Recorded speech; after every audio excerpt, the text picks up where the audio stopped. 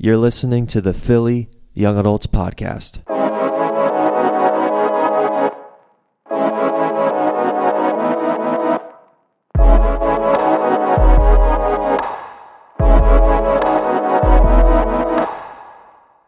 Welcome back to the Philly Young Adults Podcast, and today's episode we have another Truth Bite 2024 edition. So this is another devotional thought in our Truth Bite series. We just want to give you some quick thoughts on a certain theme from Scripture. And as we start a new year, today we want to look at a story from the life of David. Before he became the king of Israel, he was faced with an important decision in this scenario. And as we come to a new year, we're going to be faced, and you and I are both going to be faced with a whole new possibility of decisions to be made. And when we read this story together and talk about it a bit, I think we'll see some wisdom in making correct decisions and decisions that honor the Lord when we come to those places. So let's read the story together. It's from 1 Samuel chapter 23, and it's the first 13 verses. It says, "Now they told David, 'Behold, the Philistines are fighting against Keilah and are robbing the threshing floors.' Therefore David inquired of the Lord, 'Shall I go and attack these Philistines?' And the Lord said to David, 'Go and attack the Philistines and save Keilah.' But David's men said to him, 'Behold, we are afraid here in Judah. How much more then if we go to Keilah against the armies of the Philistines?' Then David inquired of the Lord again, and the Lord answered him, 'Arise, go down to Keilah, for I will give the Philistines into your hand.' And David and his men went to Keilah and fought with the Philistines and brought away their livestock and struck them with a great blow. So David saved the inhabitants of Keilah. Now it was told Saul that David had come to Keilah, and Saul said, 'God has given him into my hand, for he has shut himself in by entering a town that has gates and bars.' And Saul summoned all the people to war, to go down to Keilah to besiege David and his men. And David knew that Saul was plotting harm against him. And then David said, 'O Lord, the God of Israel, your servant has surely heard that Saul seeks to come to Keilah to destroy the city on my account. Will the men of Keilah surrender me into his hand? Will Saul come down as your servant has heard? O Lord, the God of Israel, please tell your servant.' And the Lord said, 'He will come down.' Then David said, 'Will the men of Keilah surrender me and my men into the hand of Saul?' And the Lord said, 'They will surrender you.' Then David and his men, who were about 600, arose and departed from Keilah, and they went wherever they could go. And when Saul was told that David had escaped from Keilah, he gave up the expedition." In the beginning of this story, we see David identified a need. And oftentimes when we come to a place to make a decision, sometimes it's because we identify a need. And the question becomes, do I step into this situation and help to find a solution to the need? Am I to be the solution to this need that I have identified? And we'll see David's thought process and how he works through this decision. The situation that presented itself was the people of Keilah were being attacked by the Philistines, Israel's enemy. The key here is how David reacted to the needs of the people. He didn't say, "I didn't make that mess, why should I clean it up?" Ever try to pull that one when you were a kid?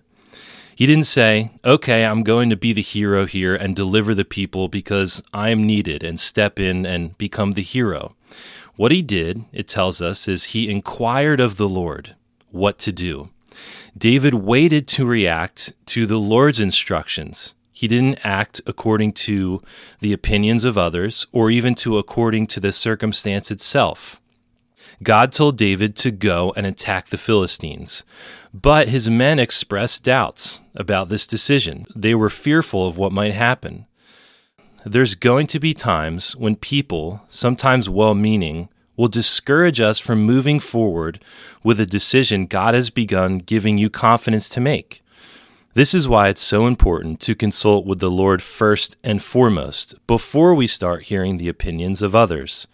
Other people's opinions might be contrary to the Lord's will for us, or we might start searching for opinions we want to hear, rather than what we know might be the Lord's will for us. So after the conversation with his men, David took into consideration their concerns and went back to the Lord to confirm what the Lord instructed him the first time was still the right move. The Lord assured David that he should go and defend the people of Keilah from the Philistines, and this time he gave him a promise that God would give them the victory. When God is directing us to do something hard or unusual, he will always be faithful to confirm his word to us, as he did with David. And we can know he will never contradict that word. He will never contradict the word he's given to us. So David went and saved the people of Keilah. God will always keep his promises. We see that. David went, he stepped into what God promised, and God kept that promise. But he didn't experience the blessing of that promise until he was obedient. We often do not experience God's blessing apart from obedience. It's not enough just to ask God when we're in need or even to know what to do. We must be committed to obeying God's word to us. At this point, after gaining the victory God had promised, David found himself faced with another big decision. News came to David that King Saul caught wind of the fact that David was in Keilah, and Saul was preparing an invasion of his own to attack David and his men. It's important to note at this time that there was some history between David and Saul. Saul was the acting king in Israel, but David was anointed by the prophet Samuel to be Saul's successor. David was married to Saul's daughter Michal, but Saul was not a godly king, and he was threatened by his son-in-law David. Even Saul's son Jonathan was loyal to David, the anointed king. Needless to say, David had been a fugitive on the run, and now his cover was blown. Saul knew where he was. David was in danger because he decided to obey God's word. Ever find yourself in that place? And not only was David in danger, but his men and the people of Keilah would also be in danger. Saul was ruthless, and nothing was going to get in his way. In the previous chapter, Saul murdered men, women, and children in another city in his search for David. He was on the warpath. Have you ever found yourself in the middle of a mess of your own decisions, but you thought you were doing what the Lord wanted you to do? Shouldn't being in God's will mean walking in a place of peace and safety? One of the realities of the Christian life is that being in the middle of a storm is sometimes exactly where God wants us. So how did David react to hearing that Saul was preparing to mount an attack against him and his men? He could have been angry with God, blamed him. Was this the thanks he got for being obedient? But instead, he went to God again for the third time in these 13 verses, asking for direction. David was going to God for wisdom to make this next big decision. David now came to God and asked, should he fight for the people of Keilah, the people he had just fought for and successfully defended against the Philistines, or should he flee with his men? Maybe the people of Keilah would be loyal to him, David probably thought. Maybe they would fight alongside him out of gratitude. So David asked God, if he stayed in Keilah with his men, would Saul come? He will come down, God said. Would the people of Keilah surrender David and his men, or fight? They will surrender you, God said. Let this be a reminder to us that the people we serve, according to the Lord's leading, will not always thank us or even acknowledge our sacrifice. In fact, most probably won't. If David stayed now, God's word would come to pass. He would be found by Saul, and the people of Keilah would surrender him. If David decided to stay and fight, ignoring God's warning, innocent lives would be lost. So out of the interest of others, in an act of humility and obedience, David decided to depart from Keilah. It was not worth it for him and his men to stay and fight. And sometimes for us, it's just not worth it to linger and fight a losing battle, a battle that God isn't asking us to fight, a battle that will put others at risk. Saul was willing to do that. He was willing to put other people in danger to reach his goal of killing David. His motivation in going to Keilah was the result of jealousy and hatred in his heart. It was self-serving. In contrast to Saul, at the beginning of this story, we saw David's motivation in going to Keilah was out of humility to serve and defend others.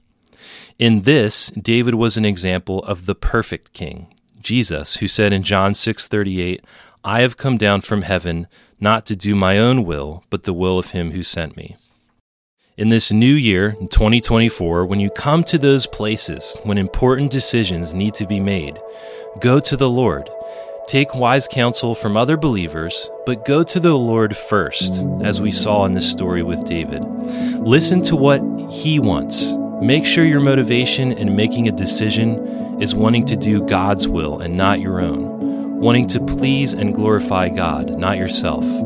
Remember that the Lord will be faithful to confirm his leading in your life as you study his word, and he will never ask you to do anything that contradicts his word to you. Thanks for listening today, guys. If you have any questions or comments, send us an email at ya@ccphilly.org.